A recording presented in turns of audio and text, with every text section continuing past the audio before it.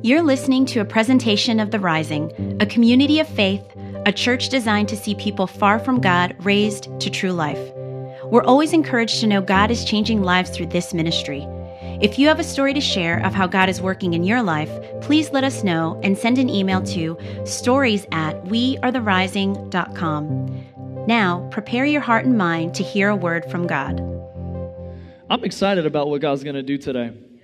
I really hope you came with an expectant attitude, saying, God, I need to get something from you today, because I believe that we get out of something what we put into it. And I'm just so excited. I feel God's presence is in this place. God's presence has always been in this place, but when we sing like this, when we come together like this, we just open our eyes to the fact and the truth that God is here. And so I just pray that His presence is a reality for you during this entire message, because I believe that He wants to speak something to you today.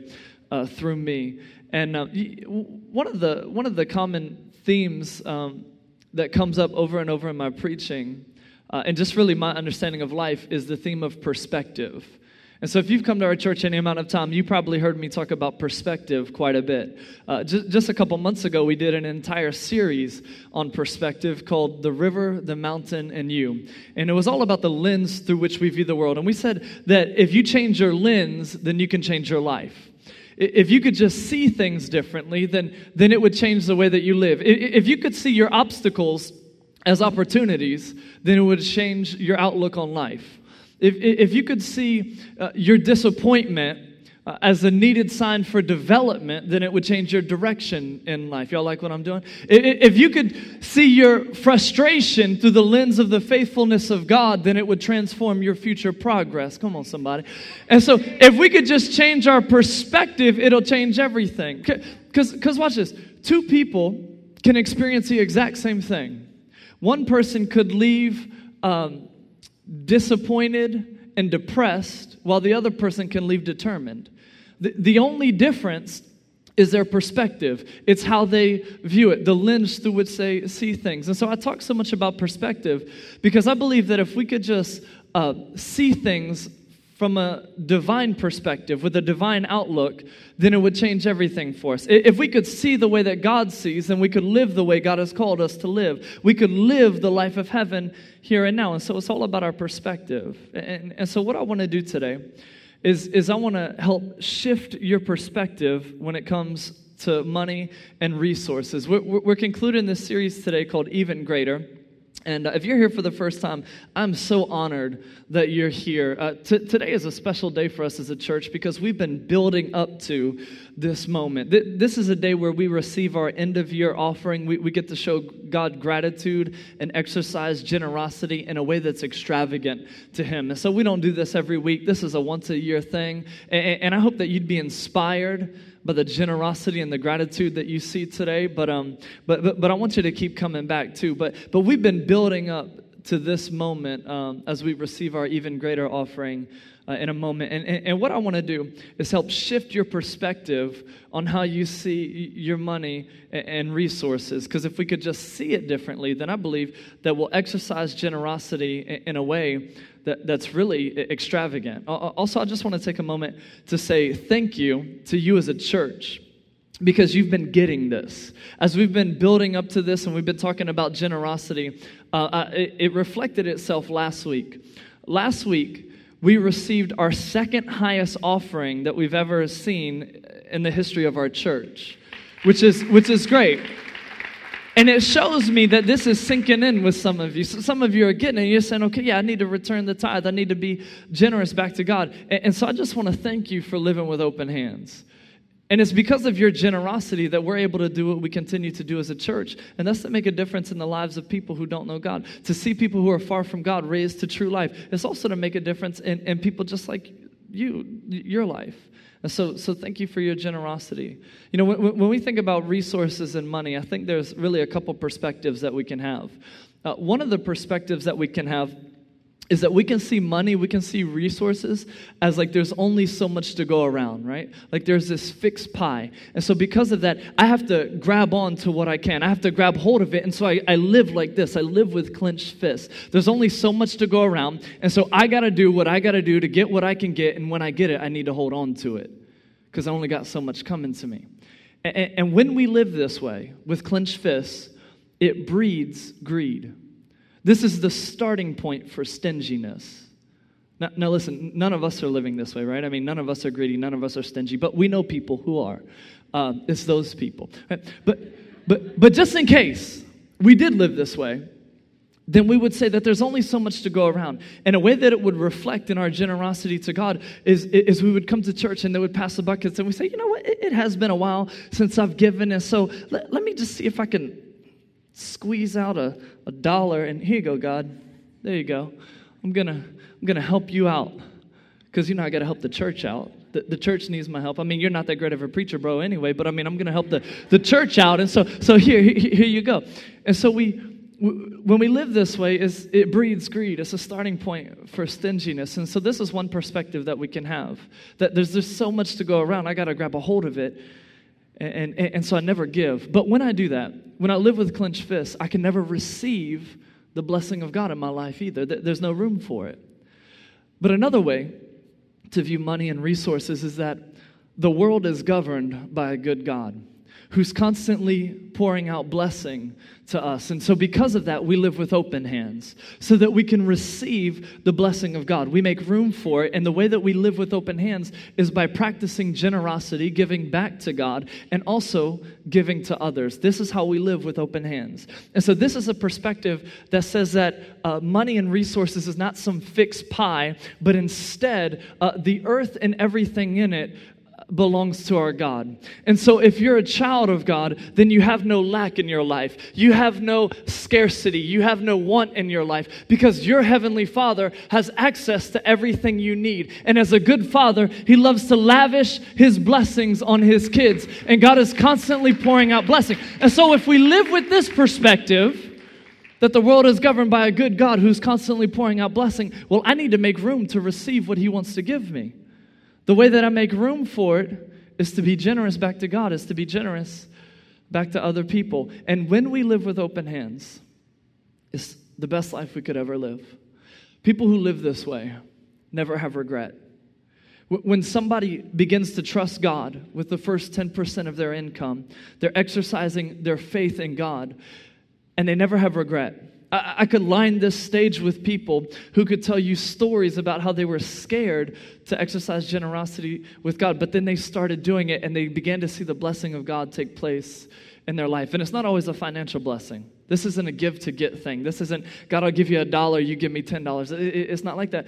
But God pours out blessings, sometimes financially. I've heard stories of people who got a raise, who got a promotion, who something happened financially in their life when they started trusting God with their finances, but it's not always financial. Sometimes it's just blessings of peace. It's a blessing of seeing their money in the proper perspective. And so there's always a blessing, but people who live this way never have regret. And so what I want to do today is help us shift our perspective so that we live like this, with open hands as opposed to clench fists, because I think each and every one of us want to be known as people who live with open hands. We want to be known as generous, not greedy. We want to be known as people who exercise and show gratitude and not live in a state of stinginess. And so I want to help us shift our perspective.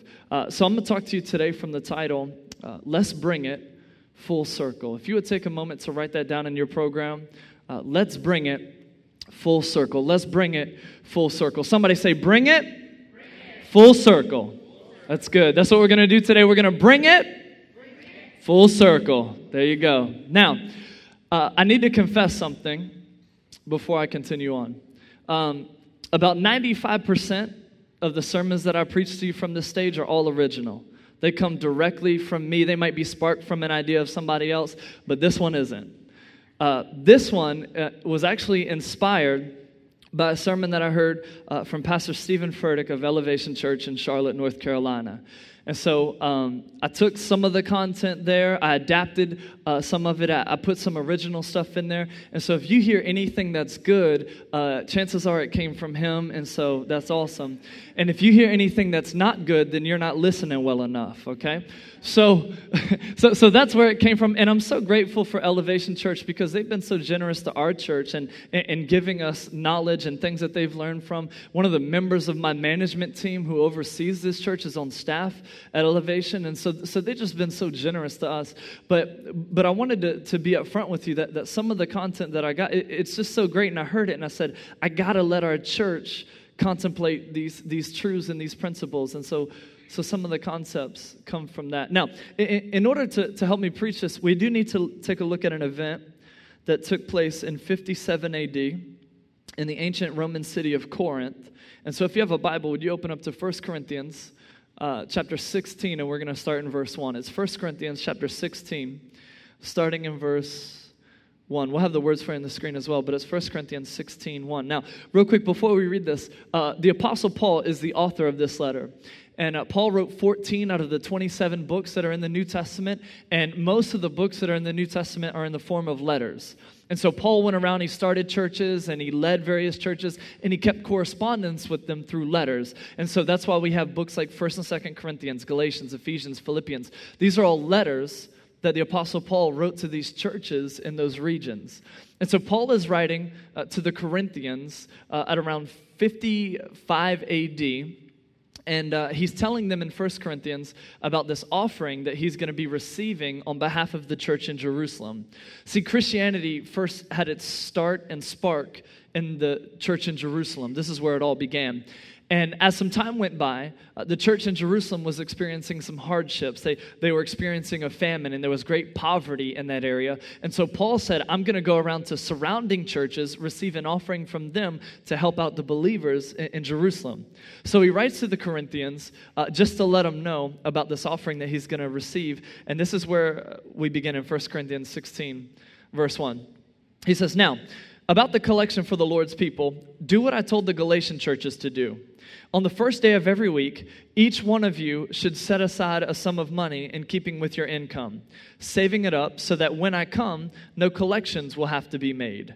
Then when I arrive, I'll give letters of introduction to the men you approve and send them with you with your gift to Jerusalem. If it seems advisable for me to go also, they will accompany me. And so Paul is just writing to the Corinthian church, giving them letters of instruction, some logistics. He's preparing them for this offering. He says, what I want you to do is set aside some money so that when I come, we don't have to go through this hardship of trying to collect it, but it's already ready, and so we can receive it and move on.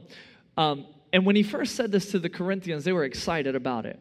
They heard about a need in Jerusalem, and they said, we're very eager to give to that. They had this great desire to give, and so they were living with open hands. But about a year passed, and between when Paul first told him about the offering to when he was going to come and receive it. And what happened with the Corinthians was they didn't set aside what they were supposed to. I mean, they said, we really want to give. Here's how much we're going to give. But then they didn't keep up with it. And as the year went on, their desire dwindled. Their eagerness faded. And they started to clench their fists, and they began to live this way. And so Paul hears about this, and he says, this is unacceptable because we need to be the kind of people who live with open hands. And so he writes him a second letter, and he addresses all sorts of other things in the second letter. But one of the things that he brings up is this transformation where they begin to live with closed fists. So go ahead and turn in your Bible to 2 Corinthians chapter 8, starting in verse 1. We're going to spend the rest of our time here in 2 Corinthians chapter 8. 2 Corinthians chapter 8, verse 1. He says, and now, brothers and sisters, we want you to know about the grace that God has given the Macedonian churches. In the midst of a very severe trial, their overflowing joy and their extreme poverty welled up in rich generosity. For I testify that they gave as much as they were able and even beyond their ability. And so Paul starts off this section reminding them about the offering that they said that they were going to bring. And he starts off by giving them some encouragement through an example of the Macedonian churches. Now these were churches that were made up of several churches in the region, the church of Thessalonica, the church of Philippi, and the church of Berea. And he says that these churches were experiencing severe trial. Most likely, they were being killed for their faith. They were being persecuted. And so in these churches, you could go to church on Sunday, and then you come back the next week and you wouldn't see some people. And they're not at church because it was a nice day out and they said, let's just go to Mount Trashmore instead. They're not at church because it was raining and they said, we'll just go next week. They're not at church because they were scheduled to work. They're not at church because something better came up or it wasn't that convenient. They're not at church because they got killed. Like, if you were part of these churches, you could show up one Sunday and show up the next, and there's empty seats. And it's like, oh yeah, it's because some of those people were killed for believing in Jesus. You talk about dedication. You talk about commitment. And then he says on top of that they were facing extreme poverty. And so these churches, there were people who were being killed for their faith. There were people who were experiencing extreme poverty. But then he says, but their joy was overflowing. In the midst of their struggles, they still had joy. And this is a principle that you and we need to grasp, that your ability to have joy is not based on what you face, but is built on your faith. Let me say that again so you have time to write it down. I didn't see some of you writing. Your ability to have joy is not based on what you face, but is built on your faith. And after you finish writing that down, somebody needs to clap for that. So, or not. So, here's why. See, maybe we don't, because for them, people were killing them because of their faith. You don't have anybody killing you, but your coworker is getting on your last nerve, right? But that doesn't determine your level of joy, because your joy is your job. It's not about your circumstances. It's not about what you're facing. There are all these things that are vying for your attention. They're pulling you this way and that way. You feel stressed and overwhelmed. What you need to do is get organized. You need to say no to some things so you can say yes to what's best. But you're stressed out and overwhelmed, but that doesn't determine your level of joy, because your joy is your job. Your career isn't where you thought it would be. Things haven't turned out the way that you had hoped, but that doesn't determine your level of joy, because your joy is your job. Maybe you're in your mid-20s, late 20s, 30s, 40s, and you look down at your left ring finger and you see that it's naked. And you think, I surely thought by this time I would have been married. I thought I would have been with somebody by now. What's wrong? But that doesn't determine your level of joy. Whatever it is you're facing doesn't determine your level of joy, because your joy is your job. Maybe you bought that house with that extra room because you knew that by now there'd be a kid in there. But it's been 5 years and you've been trying. In the midst of their severe trial, their joy was overflowing. Whatever it is you're facing, whatever your circumstance is, don't allow that to rob your joy, because your joy is your job. You can have joy. You can have joy. So the Macedonians, they were being killed for their faith. They were losing friends left and right. And on top of that, they had extreme poverty. This phrase, extreme poverty, is more literally translated as down to the depths poverty. They were experiencing bottom of the barrel poverty, rock bottom poverty. They were so low they had to look up to see rock bottom. This is how bad they had it. But Paul said that in the midst of all that, their joy was overflowing, and because they had great joy, it expressed itself in rich generosity. You know the most generous people, the most joyful people? You don't know anybody who's stingy who has joy. They're the meanest, grumpiest people. You don't even want to be around them. But because their joy was overflowing, it welled up in rich generosity. A question that I had was this. I said, but if they're experiencing this extreme poverty, how did they give? Because Paul said that they gave according to their ability and even beyond. And the question that I asked was, well, if they were experiencing this extreme poverty, how did they even give? Because here's what we say, well, I don't have, so I can't give. But look, until you give, you'll never have. Because in Malachi chapter 3, God said that if you withhold the tithe from me, the first 10% that belongs to me already, then you're stealing from me. You're robbing from me. You want to be blessed by me, but you can't be blessed by me if you're stealing from me. And he said, when you withhold the tithe, when you don't return it back to me, you're under a curse. But then he says that the heavens are heavy with blessing. And if you trust me with the first 10% of your income, I will open the floodgates of heaven and pour out so much blessing in your life, you won't even know what to do with it. This is the concept. Well, I don't have. What I have is right here, and so I can't give. But until you give to receive the blessing of God, you'll never have. We got to live with open hands. And so I started wondering, how are they able to do this? Because here's what we need to understand too, that your scarcity is the starting point for God's sufficiency in your life. Your scarcity is the starting point for God's sufficiency. If all you ever see is your sufficiency, what you have, what you're able to do, then you'll miss God's sufficiency. You'll miss what He has and what He's able to do. And here's the problem. Your sufficiency is finite. There's only so much. But His sufficiency, as He pours it down, is infinite because He owns it all. He has access to everything you need. And until we live like this, we can't receive what God is pouring in our lives. This is how they were able to give. And look back at verse 1. He says, and now, brothers and sisters, we want you to know about the grace that God has given the Macedonian churches. The reason why they were able to give so richly is because their faith met God's favor, and His blessing allowed them to give even more than they thought they could.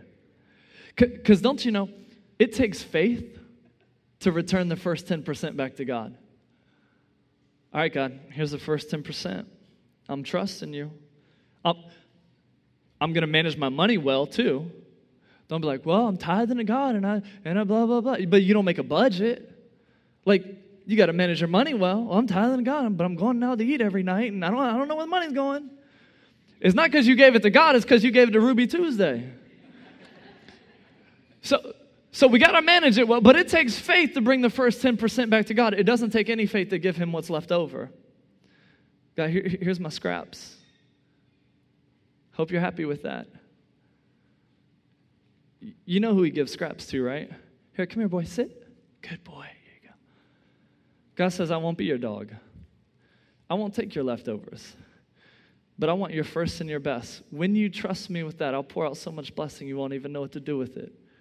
They were able to give so much because their faith met God's favor, and His blessing supplied far beyond what they could imagine. Dave mentioned it earlier. I talked about it last week. I think it's worth bringing up again. When we were starting the church, Pastor Dallas Stamper, who leads Penn Ministry, came up to me and he said, hey, we believe so much in what you're doing as a church. We believe what you're doing in downtown Norfolk. We want to help you see people far from God raised to true life. And so we receive an offering every single week, and what we want to do is we want to give you 100% of our offering this entire year. Now, it's only about $2,000 or $3,000 because Penn Ministry is a ministry for homeless people who are facing a severe trial in their extreme poverty, had joy that overflowed, and it showed itself in rich generosity. They came to us and they said, we want to help your church reach as many people as possible, and so we're going to give what we have. And they gave not only what they were able to, but even beyond that. People who are facing worse circumstances than you and I, and they said, we want to help. We want to do this. And here's the thing that Paul says about the Macedonian churches. He said they came entirely on their own. When Pastor Dallas came to me, I didn't go to him and say, would y'all help us out? They came to us entirely on their own, and they said, we want to support what you're doing. And they gave richly. He said entirely on their own, they urgently pleaded with us. Because Paul looked at what was happening in the Macedonian churches. He said, man, they're struggling. They can't even, let's leave them out of the offering. We won't even ask them. But he said that they came to him and they urgently pleaded with us. It's like they're saying, don't you dare leave us out of this offering. Don't you dare leave us out of this opportunity. It doesn't matter what we're facing. We want to give. Entirely on their own, they urgently pleaded with us for the privilege of sharing in this service to the Lord's people. I wonder, what if you and I came to God entirely on our own? What if on November 22nd, when I first introduced the Even Greater offering, all I had to do was say, hey, on December 13th, we're receiving this offering. Bring the biggest gift you've ever brought to God. It's going to be awesome. And then moved on. What if I didn't have to do a 3-week series to prime the pump to get us ready for today? And even after preaching for the past 3 weeks on generosity and gratitude, there's still some who you're crossing your arms and you're like, I'm not giving it that. What if? Because of our gratitude for what God has done in our life, we came to Him entirely on our own. What if we said, God, I'm going to treat my relationship with you with this attitude of entirely on my own? What if we came early or on time to worship God because we just said, I'm coming entirely on my own? What if when the band was singing and it's in the freaking Norva and it sounds awesome and what if we just raised our hands entirely on our own and we said, God, I'm so grateful for what you're doing? What if we just clapped entirely on our own? Right? What if we just approached God entirely on our own and said, oh, thank you for what you've done. I don't need anybody to hold my hand or to spoon feed me. You know what? Can I be real with y'all real quick? I'm going to offend somebody. You know what I can't stand? When Christians say, that's not deep enough, or I'm not being fed there. You know who needs to be fed? A baby. You've been a Christian for 18 years. Feed yourself. Here's deep. God, I hope nobody leaves because of this, but if they do, they need to. Here's deep. Paul said, I resolved to know nothing more than Christ crucified. That's all Paul preached, Jesus crucified. What's Paul talking about today? Jesus crucified. What's he talking about next week? Jesus crucified. I think some of us will say, Paul, you're not very deep. Because you keep talking about Jesus crucified. You keep talking about the gospel. You keep talking about how God wants to see people who are far from Him raised to true life. Jesus, I don't think you're very deep. You came to seek and save the lost. That's it. What about when I'm not lost anymore? Well, I want you to go and seek and save the lost. Oh. Listen, what if we came to God entirely on our own? We didn't need to be spoon-fed or have anybody hold our hand, but we just said, of course, I'm all in because of what you've done for me. God, you were all in for me. He said entirely on their own, they urgently pleaded with us for the privilege of sharing in the service of the Lord's people. And here's what I love about the heart of the Macedonian churches. They had a desire to give. For them, giving and exercising generosity wasn't a have to, but a get to.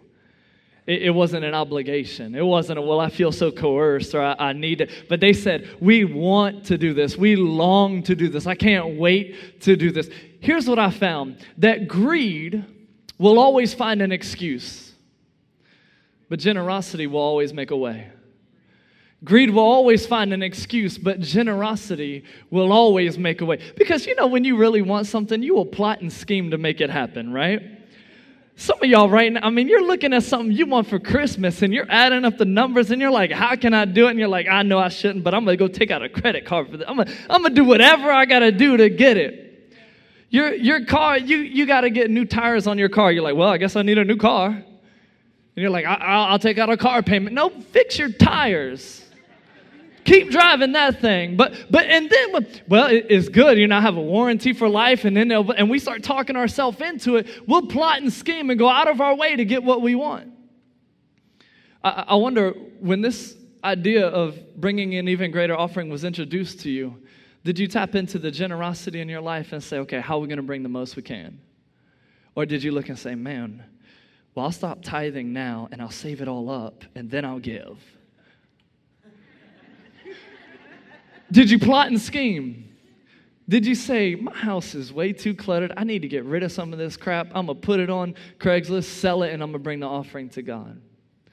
Did you plot and scheme? God, how can I give you the biggest offering I've ever brought to you in my life? See, greed makes an excuse, but generosity will find a way. He said, entirely on their own, they urgently pleaded with us for the privilege of sharing in this. Verse 5, they went beyond our expectations. Having given themselves, first of all, to the Lord, they gave themselves by the will of God also. Verse 6, so we urged Titus, just as he had earlier made a beginning, to bring also to completion this act of grace on your part. And so Paul starts off by saying, okay, a year ago I introduced this offering to you. You had a great desire, and now I see you're living with clenched fists. And so what I want to do is inspire you with the example of these churches here who are struggling. And they urgently pleaded with us to give in the midst of their severe trial, in the midst of their extreme poverty, and they far exceeded what we thought they were going to do. And now I want to draw the attention back to you, Corinthians, so that we can bring it full circle. Because you had the desire to do it before, but now I want to bring it full circle and say, what are you going to do? Verse 7, but since you excel in everything, he's stroking their ego here. Since y'all are so awesome. In faith and speech and knowledge and complete earnestness and in the love we have kindled in you, see that you also excel in the grace of giving. I'm not commanding you. It's not a have to. It's a get to. But I want to test the sincerity of your love by comparing it with the earnestness of others. What Paul is doing here is what I like to do when some people talk about how much they can bench press. They're like, oh man, I used to be able to. Or I can. And then we'll go to the gym. And I'm like, all right, you said you can bench 225. That's 245s on each side. We're here. Go ahead. Make it happen. Really, what I'm saying is, do you even lift, bro? Bring it. Bring it. This is what Paul is saying to the Corinthians. Do you even lift, bro? Like, you expressed a great love for God and desire, but if you love him, prove it. If you love her, after a while, you're going to have to show her by putting a ring on it. If you love God, don't just talk about it. I know you got a great desire. I know you want to, but do what you desire to do. Let's not talk about it. Let's bring it full circle. He said, for you know the grace of our Lord Jesus Christ, that though he was rich, yet for your sake he became poor, so that through his poverty you might become rich. What he's saying is, God said he loved you. And God didn't just say, oh, I love him, but he showed us by giving his first and his best, by giving us his son. And here's my judgment about what is best for you in this matter. What is best for you in this matter? It's always best for us to live with open hands. If we love God, we got to show it. Here's what's best for you in this matter. Last year, you were the first not only to give, but also to have the desire to do so. Now finish the work. Bring it full circle. Come on. So that your eager willingness to do it may be matched by your completion of it according to your means. For if the willingness is there, the gift is acceptable according to what one has, not according to what one does not have. And so he says, you say you love God so much. Well, come on, prove it. Bring it full circle. I know you had the desire to do it, but do what you said you would do. I know you had the intentions, but intentions don't get it done. So let's bring it full circle. This is what Paul is saying to the Corinthians. And he says, this is what's best for you. Here's why. Because in Proverbs 24:11, make sure I'm giving you the right one. Proverbs 24:11 is one of them. Look it up. It says this, that the world of the generous gets bigger and bigger. It expands. But the world of the stingy gets smaller and smaller.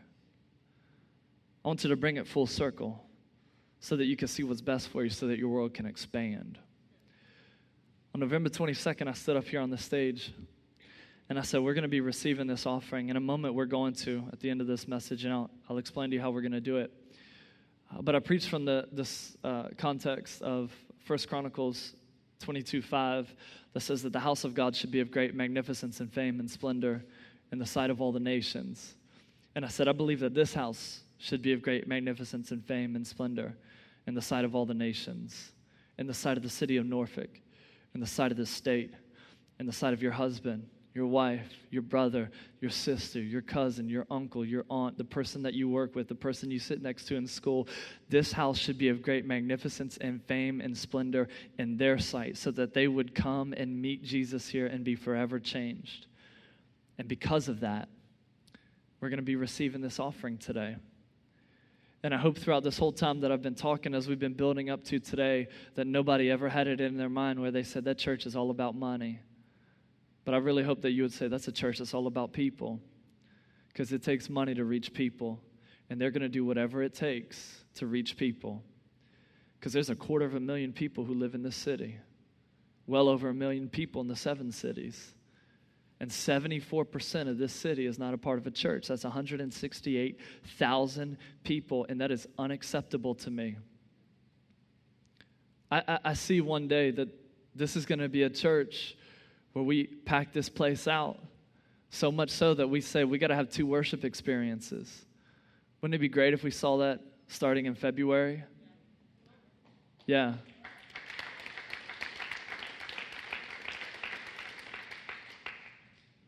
But we got to bring it full circle. I see this as being a church with thousands of people years from now. And maybe you say, but I don't know. I mean, I really like a little church. It's so intimate. It's so nice. Don't you think 1,000 people is a lot? No, I don't. Not in a city where 168,000 people are not a part of a church. If we just had 1,000 people, that'd be a drop in the bucket. We're not playing games here, because there are people who are dying and going to hell forever. And we can't be okay with that. And so we will do whatever it takes, even exercise extreme generosity, to reach people who are far from God so they can be raised to true life. I want to show you real quick as we close what we're about to do and what it means for us. I want you to just imagine that this board here is all the resources that God has provided you with. This is everything that you have, your money, finances, everything. And this circle represents what you bring to God. Your even greater offering, generosity in your life. Now, this person has a lot of resources, and this is what they bring. And then I want you to imagine that this pad here represents the resources that are available to someone else. And this circle here represents what they bring to God. If I were to ask you which circle is bigger, which would you say? It's this one. I mean, this circle is bigger than this circle. But when we ask God, which is bigger, God says it's this circle here. Because here's the thing, God doesn't look at the size of the circle. God looks at the size of the sacrifice. It's not about how much you can bring. It's about what sacrifice are you willing to make. There was a time where Jesus and his disciples were in the temple in Jerusalem. And what they did was they had all these buckets lined up around the edge of the temple. And people would come and bring their offering. They'd drop it in the bucket. And there was a particular day where a lot of people were coming and they were giving a lot of money. It was extravagant. It was awesome. And they were making a show of it. And people were really impressed by what they were giving. And I could see they're there. Jesus is with his disciples, and his disciples see this one guy, and he comes up and he has this bag. And he dumps it in. People are like, whoa. His disciples are impressed, right? And then Jesus, he's there. And he catches out of the corner of his eye, because everybody's kind of going where it's prominent. He catches out of the corner of his eye, there's this woman, a widow, who's looking around. And she walks over to one of these buckets. And Jesus, I think he gets the attention of his disciples. He said, hey guys, listen, watch this. Shut up. Watch this. He points their attention to this woman. He says, look at this. And she goes up to this bucket. She takes out 2 pennies and drops them in the bucket and then walks away. Nobody celebrates, nobody even notices. And Jesus says about her, he says, she gave more than everybody else. The disciples said, Jesus, her circle's little. They gave more. Jesus said, no. What you don't understand is that she gave everything she had. She sacrificed it all. And when we give so that it's a sacrifice, so that we feel it, that's an offering that God takes notice of. If you give so that it doesn't so it's not a sacrifice, God doesn't take notice. Because God doesn't look at the size of the circle, He looks at the sacrifice that's made. And here's the thing. We don't always get to determine the size of the pad. We don't always get to determine what we're given. But the marker is in your hands. You might not get to determine how much you have available, but you get to determine the size of the circle you draw, because the marker is in your hands. And when God sees a sacrifice like that, He says, oh, you're going to give like that, so it's a sacrifice, so it hurts? Well, if you're going to give like that, then I can increase the size of your pad. Because I know that I can trust you to give even more. And if I increase your pad like that and you give even more, then I know that I can increase it even more. And so I'll just keep enlarging your pad as long as I know that I can trust you with a sacrifice. The question that I have for you is, God has given you a pad, whatever your resources are, and is your sacrifice proportional to the size of what God has given you? What God is wondering from each and every one of us is, if I increase your pad, will you increase your sacrifice, or will you keep it the same? Today we get a chance to say, God, here's a sacrifice, an even greater sacrifice. We're trusting you, and we're believing that you're going to do even greater things in this church and in our lives.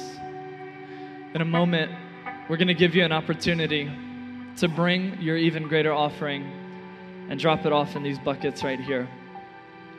And I want to lead the way. This is the check that my wife and I wrote. We're going to set it right here. There are several ways that you can give for this, that you can bring a sacrifice. One is you can come down and drop it off in the buckets here. There are going to be some people who don't get out of their seat and who don't come down because they gave online. You can also give that offering online. And there are going to be some people who don't get up and don't get out of their seats because they're giving via text. And if you choose to give via text, you can simply text the amount that you want to give to the number on the screen behind me, and make sure to include the keyword even greater. But in a moment, you have a chance to bring it full circle. I know you say you love God. I know you live for Him. But like Paul said to the Corinthians, let's bring it full circle. Let's show it. And so I wanted to lead the way by dropping that in. But I want to bring some other people up here who are going to lead the way as well. Would you guys come on up here? These are some of the kids in our kids ministry who they've been receiving money, bringing it up to give for this offering as well.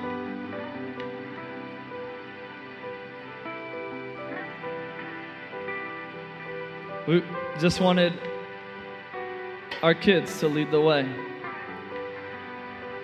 Here's my daughter. Hold on now. You got to put it in there. Put it in there, honey. So, there you go. Somebody make sure she doesn't fall down. Thank you. Come on.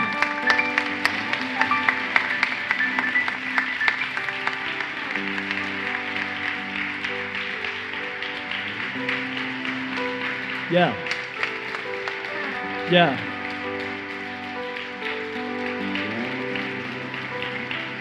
It's good.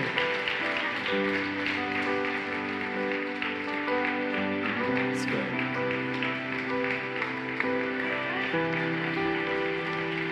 Thank you guys. Thank you for leading the way. Thank you. These are your kids, y'all. And this is what you want to teach them. You want your kids to live this way. And so we're going to bring it full circle. You can stay standing because we're about to sing and bring this. Well, I don't know if that was right. That seemed manipulating, bringing up the little kids and dropping. No. I want you to see that they're leading the way. They're not the church of tomorrow. They're the church of today. So let's bring it full circle. Hey, let me pray for us. And if you are bringing an offering, come on down. You don't have to walk across the stairs like that, but you could just come on down. You could drop it in. Again, there are going to be people who don't, and that's okay. That's totally fine. Some people are giving online. Some people are giving via text. So not everybody is going to come up. But this is our time to bring it full circle. Let me pray for us. God, thank you so much for what you're about to do as we exercise generosity in a way that might even scare some of us. But we just want to thank you for how you've shown generosity by giving us your one and only Son, an extravagant gift, so that we could be saved, so that we could be redeemed, so that we could be made whole. God, I pray that you would bless what we bring today as we reach out to more and more people. Pray that you would use this to move in the lives of people who aren't even here as we reach out to bring them so they come to know your grace and your love and your mercy is for them as well. It's in Jesus' name. Amen. Let's bring it full circle, y'all.